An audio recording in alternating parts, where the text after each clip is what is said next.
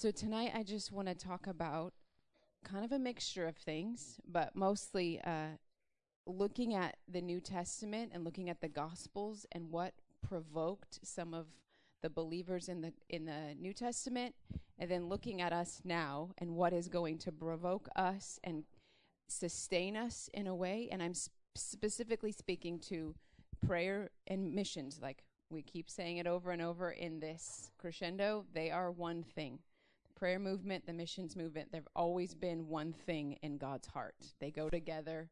They're two sides of the same coin. That's what we say in America, if that's an expression that translates. Because I'm learning, not all of our cute little American expressions translate. We just get these funny looks. And then we have to, but just the same, your Dutch or whatever, German, your things don't translate either. So I'm learning. So you can stop me. But I just wanted to reiterate one of the things, though, in saying that they're the one movement, one of the things that we emphasize a lot in crescendo, though, is the first commandment. We're heavy. When we teach, we're heavy on teaching about the first commandment, meaning loving the Lord with all your heart, soul, mind, and strength.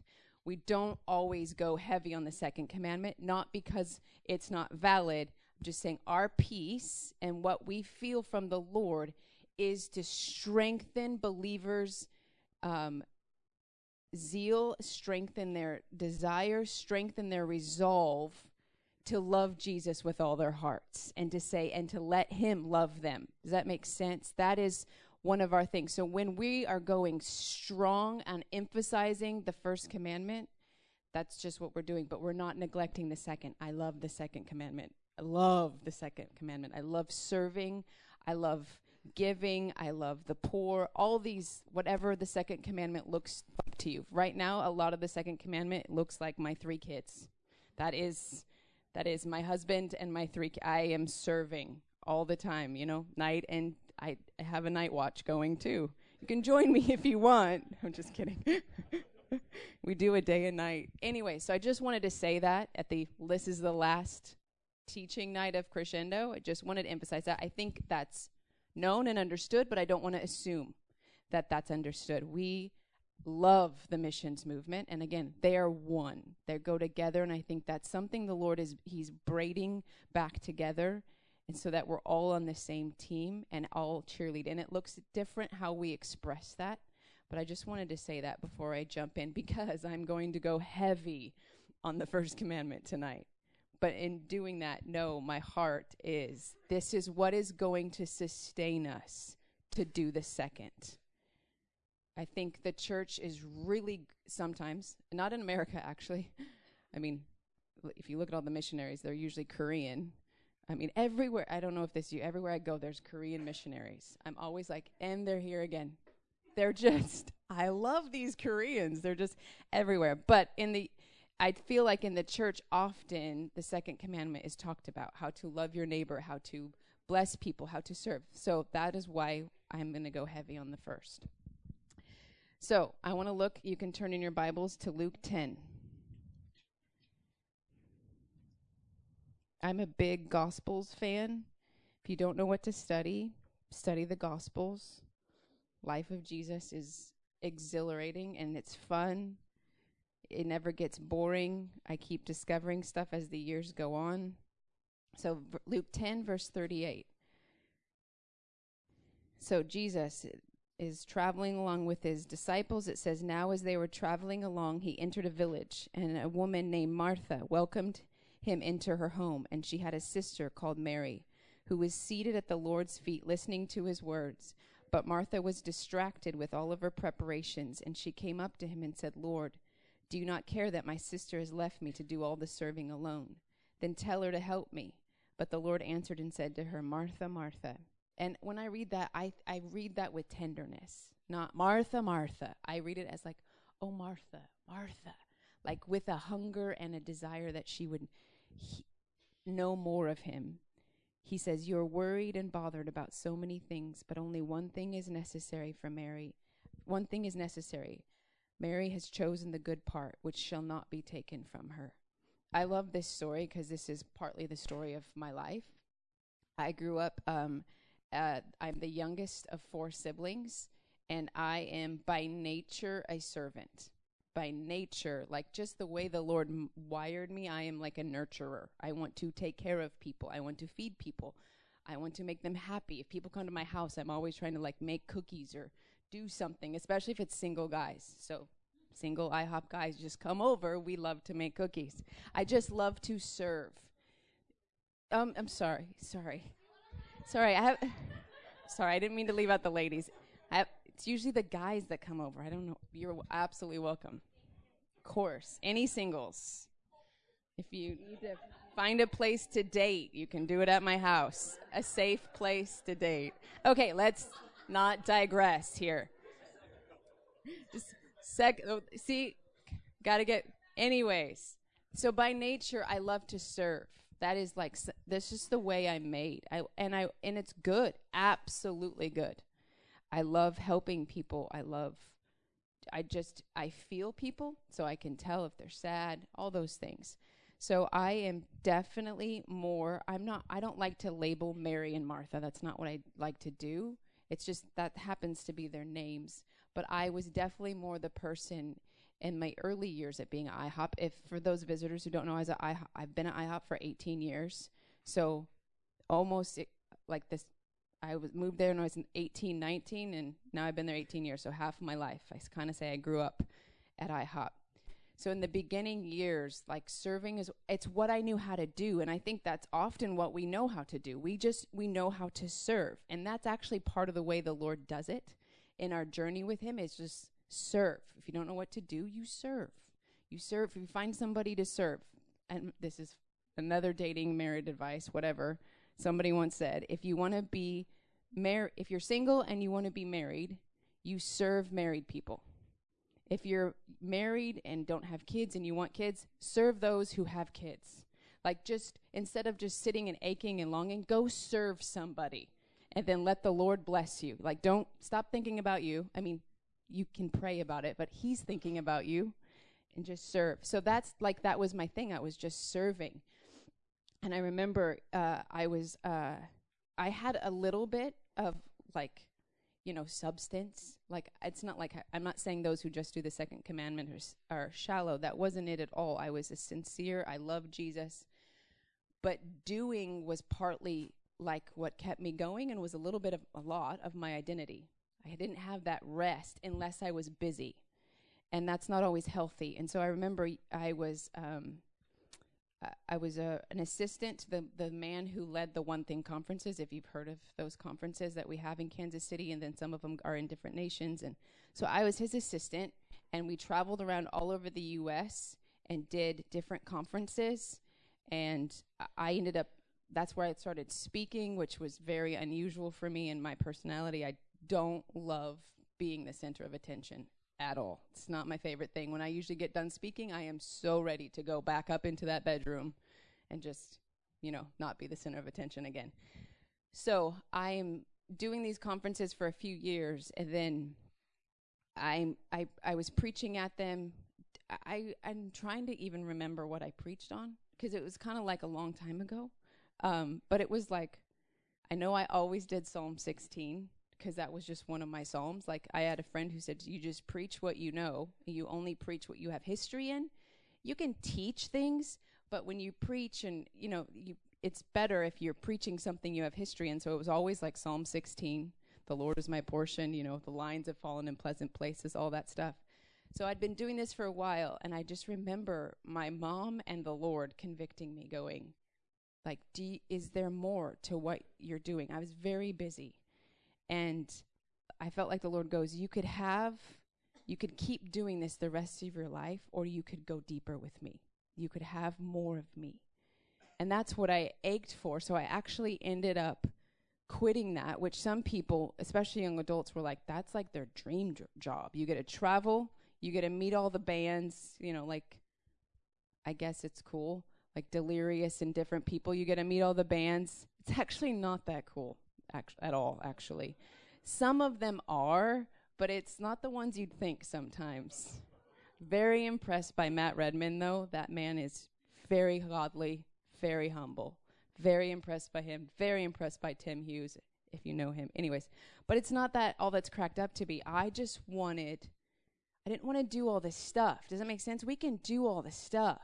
I was like, no, I want more of this man. And that's partly what's happening in this story is, I mean, even if you just picture it, imagine, and I know Mary and Martha didn't fully understand who's sitting there. It's not like Jesus walks in and Mary has an instantaneous download. She knows that is the Son of God, fully divine, sitting right there. But she knew enough.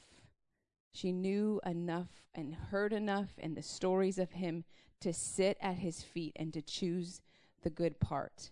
And this is so hard to do because there's this busyness in us and this drive in us to feel successful at something. And maybe this is just me, and I'm just preaching about myself, but I think all of us have this in us where it just feels good if we're doing something.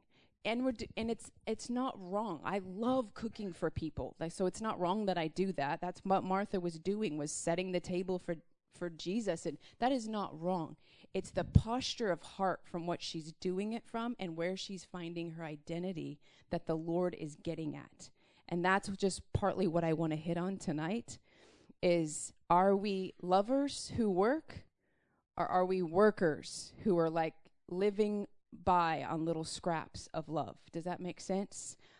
I want to be a worker, but I want to be a lover who's a worker. And Mike Bickle always says this, lovers always outwork workers. If we're just a worker, but love is not the main motivator, we will get burned out. I think all of us could have a story of a burnt out Christian, a burnt out missionary, a burnt out intercessor, anybody that just, and burnout looks different. Burnout can look, they just drew back because it was just too hard, or they had an affair, or something happened. There's all these things where love grows cold in our hearts, and that's not what the Lord wants, and that's what this story is emphasizing. And I think often, also, I just want to reiterate, sometimes that can happen in the prayer movement because I've been in the prayer room. I mean, right now I have 3 kids, so don't picture that I'm in the prayer room 20 hours a week. I'm not. I'm at home. But I'm still in the prayer movement in a way, so I have enough history with it after 18 years that sometimes what's happened is so Martha's position is so looked at so poorly and torn down, and then there's beautiful Mary's position. So sometimes Mary's posture of heart is preached about more than the person who's sitting in front of her. Does that make sense? So often we're always like, be a Mary, sit at his feet, listen to his word. But the whole reason that she's doing that is because of who's sitting there.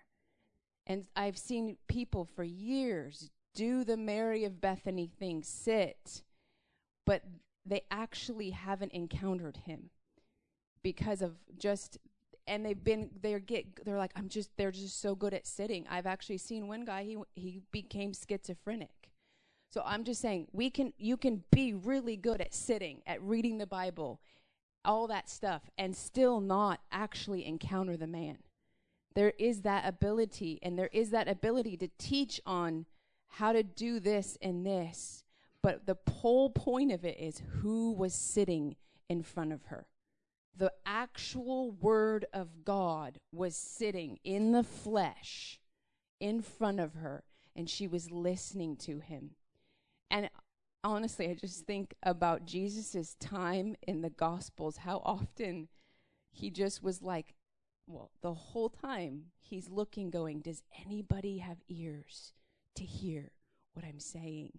And in that moment, switch who you're thinking about. In that moment, think about what that felt like for him to have Mary just sit. And she is breaking cultural norms again. Like, I love these women in the Bible. They're just breaking the normal thing that you're supposed to do. She's sitting and listening to him. I just love that. And often, I think in our Christianity, we're thinking, what can I do for you, Jesus? And he goes, does somebody want to just listen to me? How many of us love being listened to? It's why I fell in love with my husband. I know I already told you that before, but I'll tell you again. He listens to me and not trying to always like have a comment back. He just listens to listen. He loves to hear what I'm going to say. And we forget the Lord is a real person. He loves to be listened to. And I love to think about in this story, like, Jesus, how did that move your heart? And what the ache in his heart, he was just looking at Martha going, Martha, just sit. Sit a minute. Sit with him. The serving can wait. And that's what he's asking of us. And I think of that ache and that choice. I love that it says in this passage that he says, when Jesus is talking to Martha, he says, Mary has chosen the good part and it will never be taken from her. I want that. The good part is not that, again, it's not her position. The good part is him. He's the good part. He's the good part. We can serve and serve and serve. And some of it is good. And some of it, honestly, I think sometimes we just serve because that's where our identity is. And it might be a little bit of wood, hay, and stubble in that day when he comes. If we read those, don't ask me the reference. I already told you that. Like, somebody else here knows the reference. And my husband the other night goes, you always say Romans, and it's not Romans, babe. Not that one, but other references. I'm like, I think it's in Romans. And he goes, you always say that. He goes, it's not. And he loves me for it. I'm like, but I know my Bible. I just don't know my verses. And that's okay. The verses weren't in there in the beginning anyways. I win. Thank you. The words were in the beginning, so I know the words. It's okay if I don't know the chapter and verse every time. I have my chapter and verses written down today. I mean, I did before, but if I'm quoting one that's not written down, it's a little messy. Anyways, I think sometimes, too, part of the thing that the drive we feel in us is, like, it has to get done. What if somebody else doesn't do it? And that's what Martha's feeling. And she's feeling alone in doing it. But you're never going to miss out by sitting and listening to Jesus. One time I was thinking about this, and the Lord told me, he said, one thing is full of all things. Sitting and choosing the one thing needed is actually full of everything, because he's the man who's the treasures of hidden in him are the treasures of all wisdom and knowledge. That's Colossians, just so you know. Don't ask me the numbers.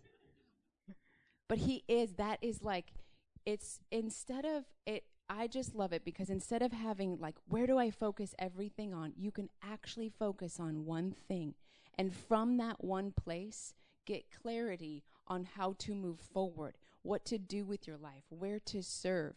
And I think sometimes we're so frantic doing the other things. And that's what he's telling Martha, like, you don't have to worry about all that. All that will make sense if you just sit. Sit with me. I have things. Even now, he has things he wants to talk to people about. He wants friends. God, he wants friends, not just workers. If he wanted workers, he would have just made all angels. Angels, they love it. That's what they do. They're workers. They are not made with our capacity of friendship. We are made in his image, meaning we're made to be ones who are supposed to be in relationship with him. Yes, we are going to work. I hope I work hard until the day I see his face or the day I die. But I want to love him well and be his friend and do it out of friendship, not just out of duty, if that makes sense. And that's what the Lord's inviting her into, is that friendship and that desire and that love and intimacy. And it's interesting because after Luke 10, and I think we know this, but the 3 times that and if you'll get used to the way I speak, I start a sentence and I don't finish it. Okay? And then I do another thought. I'll try not to do that because I know it's hard when you're translating in your head sometimes. But that's just how I talk. My husband's always like, you didn't finish. I'm like, I know, because I have to do this first and then I'll finish that sentence. Anyways, I'm just letting you into how my brain works. The 3 times you see Mary of Bethany in the scripture, she's always at Jesus's feet. I just like that just because it's good. She always has that posture of honor and love, the fear of the Lord, and she just knows, even if she doesn't understand, she knows this is the one. He's the rabbi. We sit at his feet. He's the Messiah. So after we see her in Luke 10, we see her again in Matthew 26, 6 through 13. You can turn there in your Bibles if you want. This is the story where she anoints Jesus.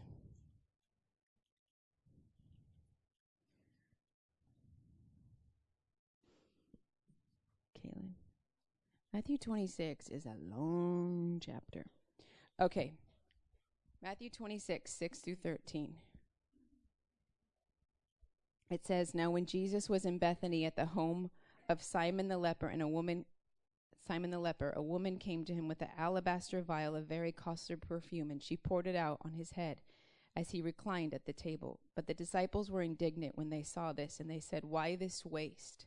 For this perfume might have been sold for a high price, and the money given to the poor.' But Jesus, aware of this, said to them, 'Why do you bother this woman? For she has done a good deed to me. For you always have the poor with you, but you do not always have me. For when she poured this perfume on my body, she did it to prepare me for burial. Truly I say to you, wherever this gospel is preached in the whole world, what this woman has done will also be spoken of in memory of her.'" I love this story. And just to give you a little bit of the timeline of this before the cross. So they're in Bethany. This is actually believed to be, I think Saturday night, the night after the Sabbath, if I remember right. So during the Passion Week, the week where Jesus is in Jerusalem, he never stayed the night in Jerusalem. He always went back to Bethany. It's very, unless it's the night he was actually captured and imprisoned and beaten. That night he did. But every night it says, and then he returned to Bethany. Why? Because I think that's where his friends were. That's where he was, his home. He was, I just love that part. So anyways, it's before the cross. I think it's about, yeah. And she comes in, and we know this story, but I just want to emphasize a few points before we move on to the next part. And also, this is and I think that's my baby crying. It's okay. This is just a theory that when Mary is sitting at Jesus's feet in Luke 10, it could have possibly been the Feast of Tabernacles. And so if anybody knows about the Feast of Tabernacles, that's the time when they set up temporary booths outside of their house, and they relived some of the wilderness times. And they also looked for the day that the Lord would come again. They're like they're doing the temporary dwelling, longing for the eternal dwelling. So it's just interesting that could have been what he was Mary and Jesus could have been sitting in one of those booths, and Martha was running around getting all the preparations ready. I just like anything that helps me make the context feel more real and understandable. And that's also why maybe the disciples weren't there, because you don't hear in Luke 10, you don't hear the disciples, which is very curious. They probably would have been in Jerusalem, like getting all the preparations for that feast, etc. Anyways, I just often wonder if what they talked about was, did Jesus tell her about the cross? Did she know what was coming? Because in Matthew 26, he said, she did this for my burial. Now, he doesn't say she knew she did it for his burial, but what if she did? What if she had ears to hear? Because all along in the Gospels, especially there's this chunk in Luke 9:51, I think, to Luke 18, I can't remember the exact verse, where all of that portion is unique to Luke. It's there's a whole 9 chapters where all that stuff, Luke only gives you all that stuff. And it's the part where Jesus keeps setting his face to Jerusalem, and he keeps saying, let this sink down into your ears. I am going to suffer and die. And it never sunk down into their ears. So I'm just curious, did it sink into Mary's? Did he tell Mary? And that's why she came and anointed him before the Passover, because she knew it was going to happen. I don't know. I just like to think about these things. I like to think about what was she hearing. So the controversy in this scene is, why the waste? Why the waste? And I think of it, I have been in the prayer movement for 18 years. I have heard this argument. Why the waste of your time? Why the waste of sitting for so long? Why the waste of, I could have been a nurse or a doctor. Why the waste of different men and women I've known who've given up their salaries of amazing jobs and going, I just want to sit and pray. Why the waste? And I love Jesus's vindication and him saying, the poor you have with you always, but you do not have me. I'm not dissing the poor. He's not dissing the poor. He's just putting himself in priority. And that's just what I'm wanting to do, is the priority in all that we do is him. It's never a waste. Why? We don't know who he is. If we'd ever say it's a waste, we don't know him. He's God in the flesh. The only reason you're ever going to live forever is because of him. The only reason you have breath in your lungs right now is because he's upholding you and sustaining you. He is life. The very substance of life is in him. He's the Word of God. I mean, I could go on and on. It's never a waste to be extravagant with our time, our money, anything. And honestly, that's actually what the poor need to see. They need to see the riches of Christ, not the riches of wealthy churches who can fill their belly. I am not trying to be offensive. But we can give the poor food all the time. But we need to give him the riches of who he is and eternal life. I don't want to just satisfy people temporarily. I want to satisfy them eternally. And I am only going to be satisfied myself if it's this man. And it's never a waste. I remember I was in this season one time, a unique season with the Lord, and he told me to fast time and people. So it wasn't so much about food. He was just like, because you can still be busy and do food. Does that make sense? You can still just like keep it all going, because then the time passes quicker because you're starving. So I still ate a little bit, but this is just to help you if you want to do a fast like this. I ate the same thing for breakfast, the same thing for lunch, the same thing for dinner. Just enough to fuel my body, enough carbs, vegetables, protein. It's awful. And you just don't put seasoning in it. So it's just blah, like blah oatmeal or porridge, as you would say, and then lentils and brown rice, just boring food. But it works, because then at least you have some brain power, you know, and your stomach's not screaming at you the whole time. So anyways, I do this fast. And it seems like, what are you doing? You know, like I could be doing a lot of things. Even it's not most of the time, it's not that anybody's saying it. It's we're saying it.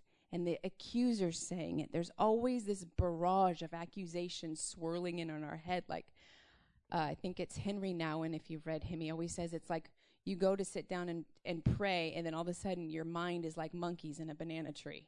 It's just, it goes nuts. And you felt pretty calm before you decided to actually sit down. So I'm sitting in my room. I have multiple things going on. I have this friend who I haven't seen in years, and he's not doing so well with the Lord. I think he was like an Olympic snowboarder almost or something. He's in town.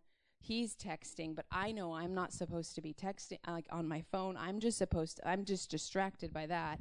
Then I'm distracted because I have a friend who's going through the pain of a rape, a date rape. I have all this traffic, and I'm thinking I should be there for my friend. And the Lord just stops me. He goes, "They don't need you." I was like, "Well, that put me in my place. Thank you. Like we feel that ache, but they need me. No, they don't. And he goes, they need God in you, Jess. And there's not at this point, there's not enough. I needed more of him. And sometimes there's those seasons. I've had seasons where it's a season to sit and receive more. And then I've had seasons where he goes, what are you doing? Go, get out of here. Like, go run and serve the people. And I'm like, okay, but I just got used to sitting. I already did Song of Solomon last week, but it's totally Song of Solomon. But all that to say, it's never a waste to sit. Never, especially when he calls us to sit. But there's so much traffic, especially in our brain and in our culture, pulling us, saying, but you'd be more fruitful if you would serve. It would be more fruitful if you do this. And yes, I'm saying this over. I want to serve and give and love, but I want to do it from love. Especially in the culture that we live in, what we're surrounded by, even this week, what do they need? Not a bottle of water. I mean, that's great. I'm not saying somebody's doing that. I don't know. They need a smile. Yes. What do they need? They need that compassion of Christ that breaks yokes. Do you have that? Because I don't have that enough.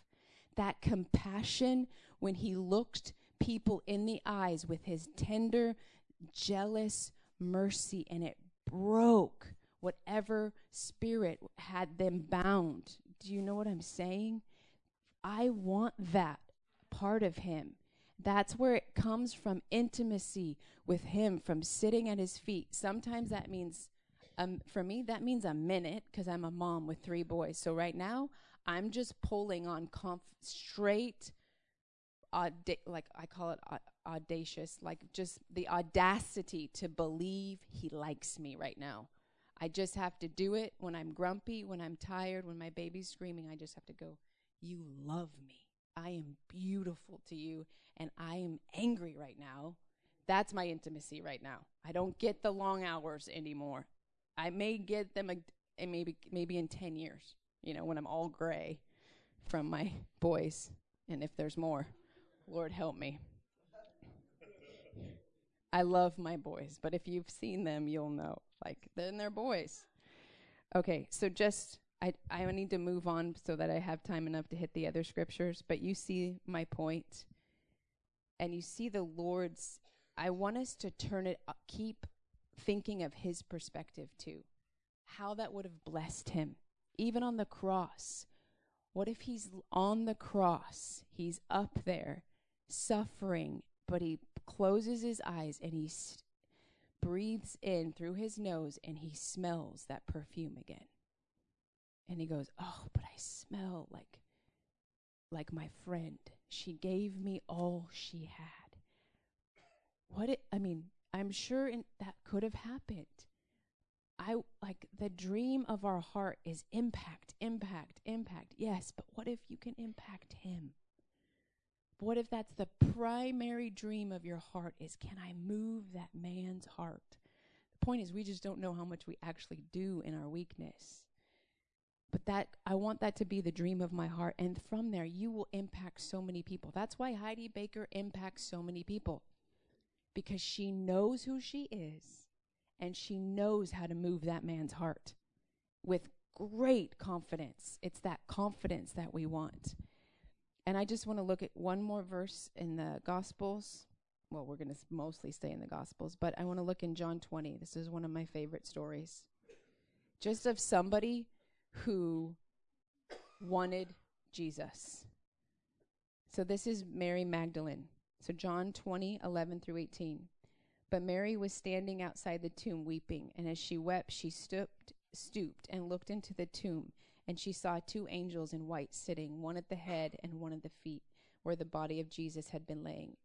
And they said to her, "Woman, why are you weeping?" And she said, "Because they have taken away my Lord, and I don't know where they have laid him."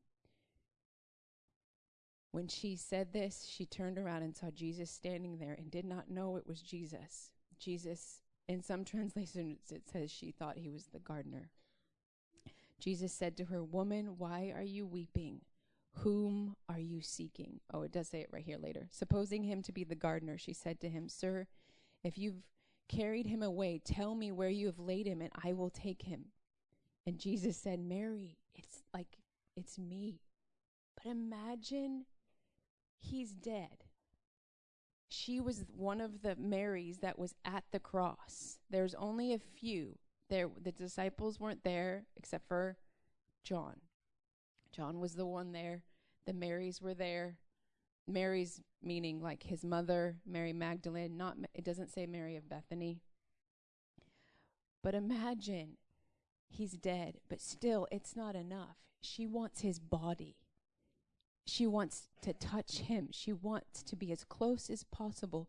But imagine she's the first one who gets to talk to him, and she's the first one. And I just love it when he asks, whom are you seeking? It's like the same question in the Garden of Eden where he goes, where are you? Why did you run from me? And now he has one who's searching and searching for him. Imagine how that moves his heart. God wants to be wanted. He wants to be desired and searched for. And I look at Mary Magdalene and I go, wow, oh my God. There's a few people in the Bible I want to be. I want to be her in this scene so bad. And I want to be Simeon, who just walks up to Mary and grabs baby Jesus. I'm like, I just want to hold him. I'm going to meet Simeon one day and be like, so you held him, huh? Like, you got to hold him when he was a little baby. That's like the dream of my life, those two scenes. But think about how that moved him. And even Jesus in this scene, he says to her, which if you know any Jewish customs, he says, Mary, don't cling to me. Oh, stop clinging to me, for I have not ascended to the Father. And then he says, but go tell my brethren. This is actually the morning of the Feast of First Fruits. And at the same time that Mary encounters Jesus and he's saying, don't cling to me, there's a priest walking up the temple steps and he's holding the first fruits in his hands. And he literally would look at the people and say, don't cling to me because I have not ascended, or don't touch me. Stuff like that's just crazy. Jesus literally fulfills even some of those Jewish beautiful customs. Anyways, so there's that. I just wanted to give us another picture of that ache and that seeking of God and desiring to be here with him, which doesn't make sense. I mean, imagine being somebody on the outside going, he died. Like, leave it alone already. And still she's going, if you would have tasted him and seen him the way I did, because she's saying he's my Lord, the one who forgave me. Remember, she's the one possibly that got so delivered. And it's going, so can anybody else set anybody else free the way he just did and make my heart feel alive and free of shame and free of all that oppression? It's like what it says, those who have been forgiven much love much. She loved much.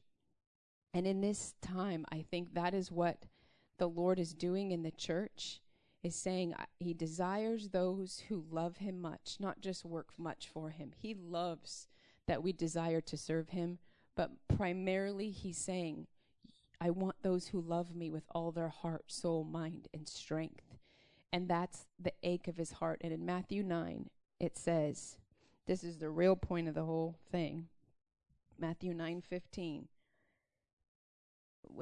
Some of the disciples of John came to Jesus and they said, why do you and the Philistines fast, but your disciples don't fast?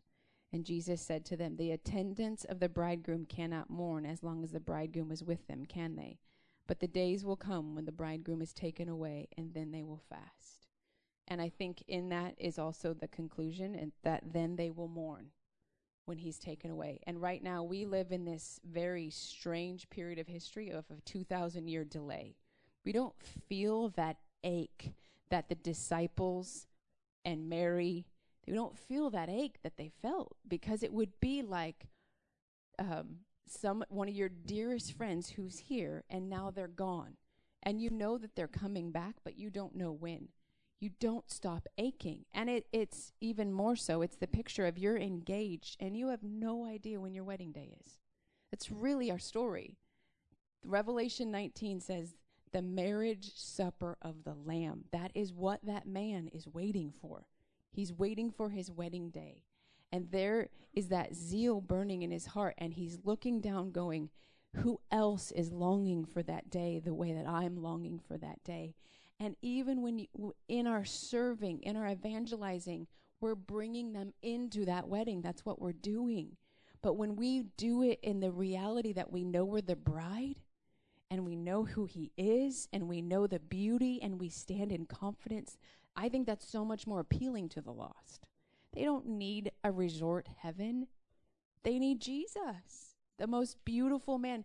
Nope, an unregenerate soul would hate heaven. Like, we just think people would love if you just sell them on heaven. No more tears, whatever. I'm like, no, they'd actually hate it, because the only good thing about heaven is God. God is what makes all of heaven alive and happy. It's not just this great place or city, you know?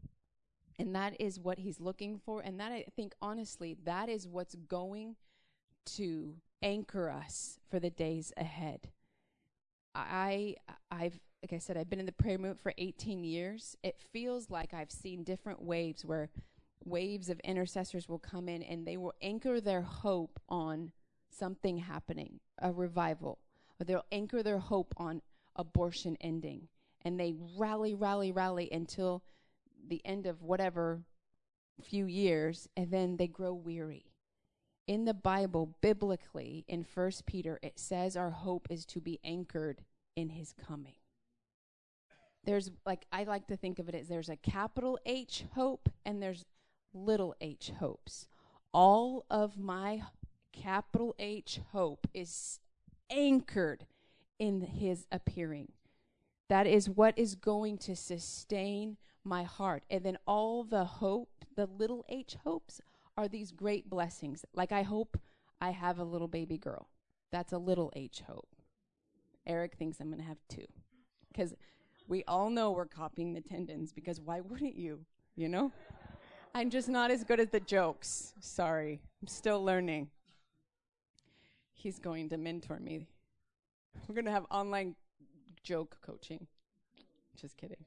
Anyways, that is where our hope is to be anchored, in his appearing and that desire. And it doesn't matter, honestly, it doesn't matter if we've seen him the way the disciples have or not. We have the indwelling spirit. We have the fullness of God in us. We have the ability to know him with joy. What does it say? Full of glory and joy inexpressible. I have not felt that joy inexpressible enough.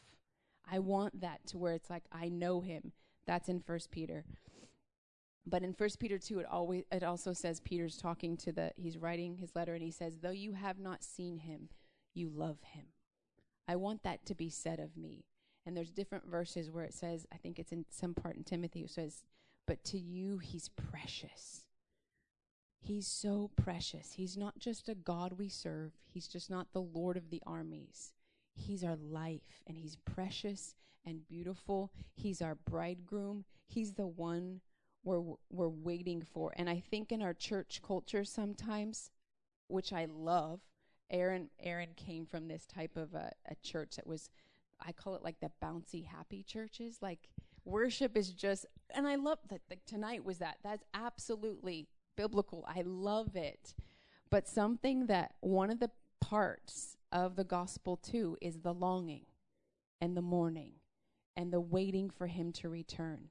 And that part is not always given. Like, that's not always presented. Usually it's the joy of our salvation, which is true, all of these things. But our salvation is a person who the consummation of all things is not going to happen until that man comes back and the marriage supper of the Lamb happens. And we are the bride, which means we're betrothed to him. My marriage right now, and I love my marriage, it's the teeniest dim reflection of a true wedding someday. That we will all be married. We're all the sons of God. Just like women, we're sons of God. It's just like men, you're all the bride of Christ. It's just how it is. And that's what burns on his heart, and I want to partner with what burns on his heart. And that really is what will sustain us. And it says in, I didn't write this one down. I think it's in John. This hope is what actually purifies us. It keeps us pure. You want to live a holy, pure life? Set your hope on his appearing, and that's actually what's going to provoke you to live pure and spotless and blameless before his eyes, if that makes sense. So I just want to say it again. Longing is a part of love. It would not make sense if you got engaged and then all of a sudden your bridegroom or the woman left and you were like, okay, sweet. I have no idea when they're coming back, but I'm good. I'm totally good. I'm great. Like, I'm just happy living life. Everything's great. And they left you with this gift. Actually, in Jewish betrothal, he would literally leave her with a gift to remember him by, which is what Jesus did with the Holy Spirit. Like in Jewish betrothal, they'd get betrothed, and he would say, here's a gift to remember me until I come. Because sometimes they wouldn't see each other during that betrothal time. But it wouldn't make sense if that person didn't ache and long. We're actually called to ache and long. It's part of love. It's just the uncomfortable part of love that we don't like. But it actually, I've never felt more alive than when I'm connected with the fact that I miss him and I want him to come home. And that's what I want to give my little kids. I tell my little son David, I go, we need Jesus to come home. And he's just said it before, like, he just needs to come home. And I'm like, amen. If a 4-year-old can get that, like, things are not okay. Yes, there will be so many wonderful things that happen until he comes. So many actually hard things will happen until he comes. And I love all the beautiful blessings. I love all the spiritual blessings. I love that we can taste of the age to come. Like it says in Hebrews 6. You can quote me on that one.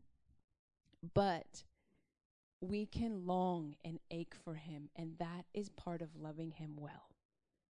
And he's looking for friends who are actually willing to feel that kind of love and partnership with him, and then bring others into it.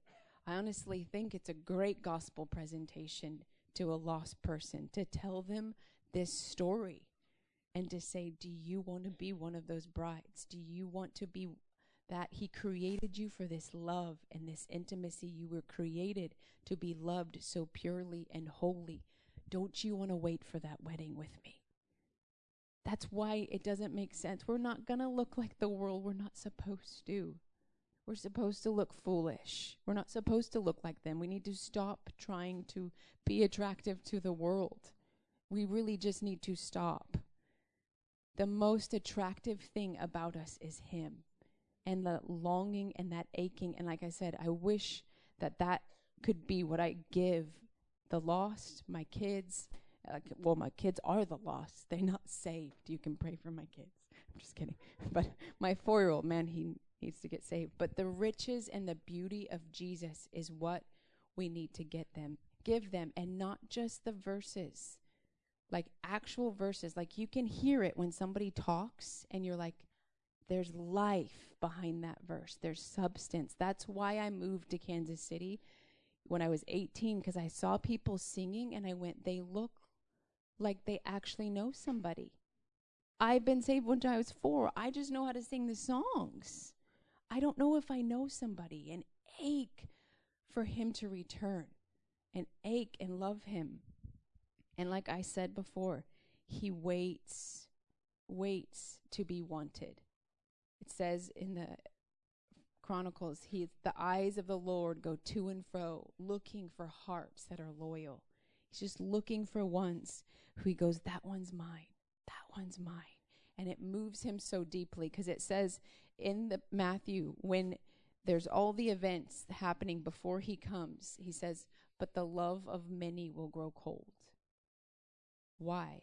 Not because they didn't know their Bible. It's because they didn't know him. Like, we can serve again. Like, you can serve, you can do Christianity, but if you're not doing it out of just love for him, there is that risk that your love could grow cold. And I mean, I don't know about you. I don't want that. I want that love that burns so bright no matter what happens. And we see that. We see the I've said this before, like if you look at Paul and Peter and James and you go, what kept them so confident and zealous and fiery and doing missions so well? Jesus, that's it. All they wanted was that man. That's what kept them. And we have the ability to encounter him and to taste and see him in a different way, but in a way that we can have real history with God. Sorry, I'm trying to find a verse. Good thing whoever did the Bible put all the T's together. Did you know that trick? Anyways, so that's the Lord's heart, that we would ache for him and long for the bridegroom to return and cry out. That's why the book of Revelation ends with Revelation 22:17 saying, and the Spirit and the bride say, come. After all, if you read the book of Revelation, it's a lot to digest. What's the response at the end? Just come, Lord Jesus, come. We miss you. We like to sing in Kansas City, we miss you, Jesus, and we want you to return. We are lovesick, Jesus, and we want you to return. I love Titus 2:13. It says, looking for the blessed hope and the appearing of our great God and Savior, Christ Jesus. If somebody asks me, where's your hope? I hope the response that I say is, it's on the glorious appearing of my sweet Jesus Christ. All of my hope is on that. He will come. Just as he ascended, he will descend. That's why the angel said, do not fear. Go do your thing. He will descend. All of our hope can be placed there, and we can be his friends. That's whoever is the keyboard or guitar player can come up now, if there is one. Okay, thank you, Margarita. That's what he longs for. I just feel the Lord's ache saying, will you be my friend? Will you be one who sits with me, who listens to my word, and who longs for me? That we would be ones who long for the bridegroom to return. I really think that's going to be one of the main things that sustains the prayer in the missions movement. It's not only going to be like revival or the greatest new thing or all this, yes, the souls being saved, but the thing that provoked all the apostles was his return. They had their hope anchored out there. It's been 2,000 years. So it's just like we're reorienting ourselves again around the Gospels and around this man. You can go ahead and play. Around this man. And that's what the Lord wants to do. I think he even wants to give some of us the freshness and the joy of finding him again in the Gospels, of encountering the person of who he is. And again, I just want to reiterate, think about his emotions. Like, how can I move your heart tonight? Lord, I want to ache for you like Mary of Magdalene did. I want to long to sit at your feet like Mary of Bethany. I want to give you all extravagantly what people say is wasteful. I want to give it to you. I want you to be the reason I serve and love. I want the first commandment to be first. And it's not about works. It's not about how many hours you pray. It's really about your heart posture before him. Just saying, I want to be your hands and feet, but I have to have your heart. Feel like even the compassion I mentioned, he wants to encounter some of us with the depths of his compassion over the poor, over the lost, over the hurting. I don't think we know how much he weeps even now. And when this friend, I just remembered this friend years ago, she had this vision, it was an encounter, this dream where she's in the Lord's house. She's in this huge house, and the Lord's taking her through different rooms. And she's in this room, and he called it the intimacy room, the place where he met and communed with his people. And in the corner was this rough little wooden doorway. And it was not pretty, and it was really low, like a small little door. And she goes, I want to go in that door. And he goes, that's only for my special friends. And she goes, no, I want to go in there. So she pushed him, and he took him in there, and all it was a room with a chair. He goes, it's called the weeping room. And he said, I sit here often. I spend a lot of my time, but the only way to get into the weeping room was through the intimacy room. And in the weeping room, he literally just wept over the nations. He weeps over the poor. He weeps over the orphans. He weeps over the women and the children. He weeps over the sick. And I think sometimes we want to be in that room, but the only way to get, well, we don't all want to weep, but we want to do and touch that part of him. But the only way to do that is through intimacy. Otherwise, it'll crush us. We can't see the travesty that's in the earth unless his love sustains us. It will break us. I have a friend who worked in Thailand in the red light district. It will break you. It didn't break her, but she was wise. But it can break you because there's so much darkness. But his love and his intimacy, and then just him is enough. And that's what he wants to give us tonight. So if you would like prayer, you can stand, you can sit, you can come forward. I'm just going to pray. Jesus, Lord, we want to know you. Lord, I want let our hearts ache like Mary Magdalene, ache and long for you, even with that foolishness where I'm sure people were like, he's dead, he's in the tomb, what are you doing, Mary? But there's that achiness that just says, I must have him. I must have this man. And we know you because you're our life. You're the only reason we have breath. The only reason we have hope of a resurrection is because of you, Jesus. But we want to know you and touch you. We want to feel how real you are. We don't want to just serve a king, a great and noble king, but we want to know you as the man, our brother. We want to be your friend, like you invited your disciples. You said, you're my friends. And you told them things that you would tell your friends. We want to be your friends until you come back.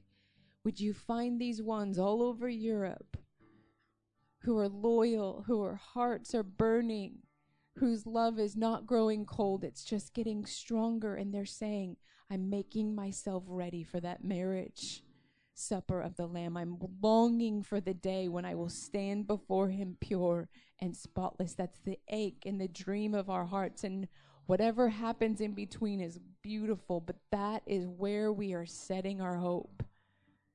Jesus, would we be ones who move your heart? I want to move your heart with my mourning and my longing for you to return. I ask for encounter tonight. Would you encounter our hearts with who you are? We could say like Timothy, that he's so precious. We want to talk about you like you're real because you are. And when we touch others, would they be able to say, I touched God in that person? That person didn't just give me a good gospel presentation. They gave me God. I felt him. Lord, we ask for your presence. Would your presence always go with us? We need you, Jesus. We must know you. We have nothing outside of you. Nothing. We have nothing. You are only good, Jesus. Ask for grace to long for you, grace to love you, grace to wait for you, grace to sit and listen. What do you have to say to us, Jesus? Would you find friends tonight, I ask?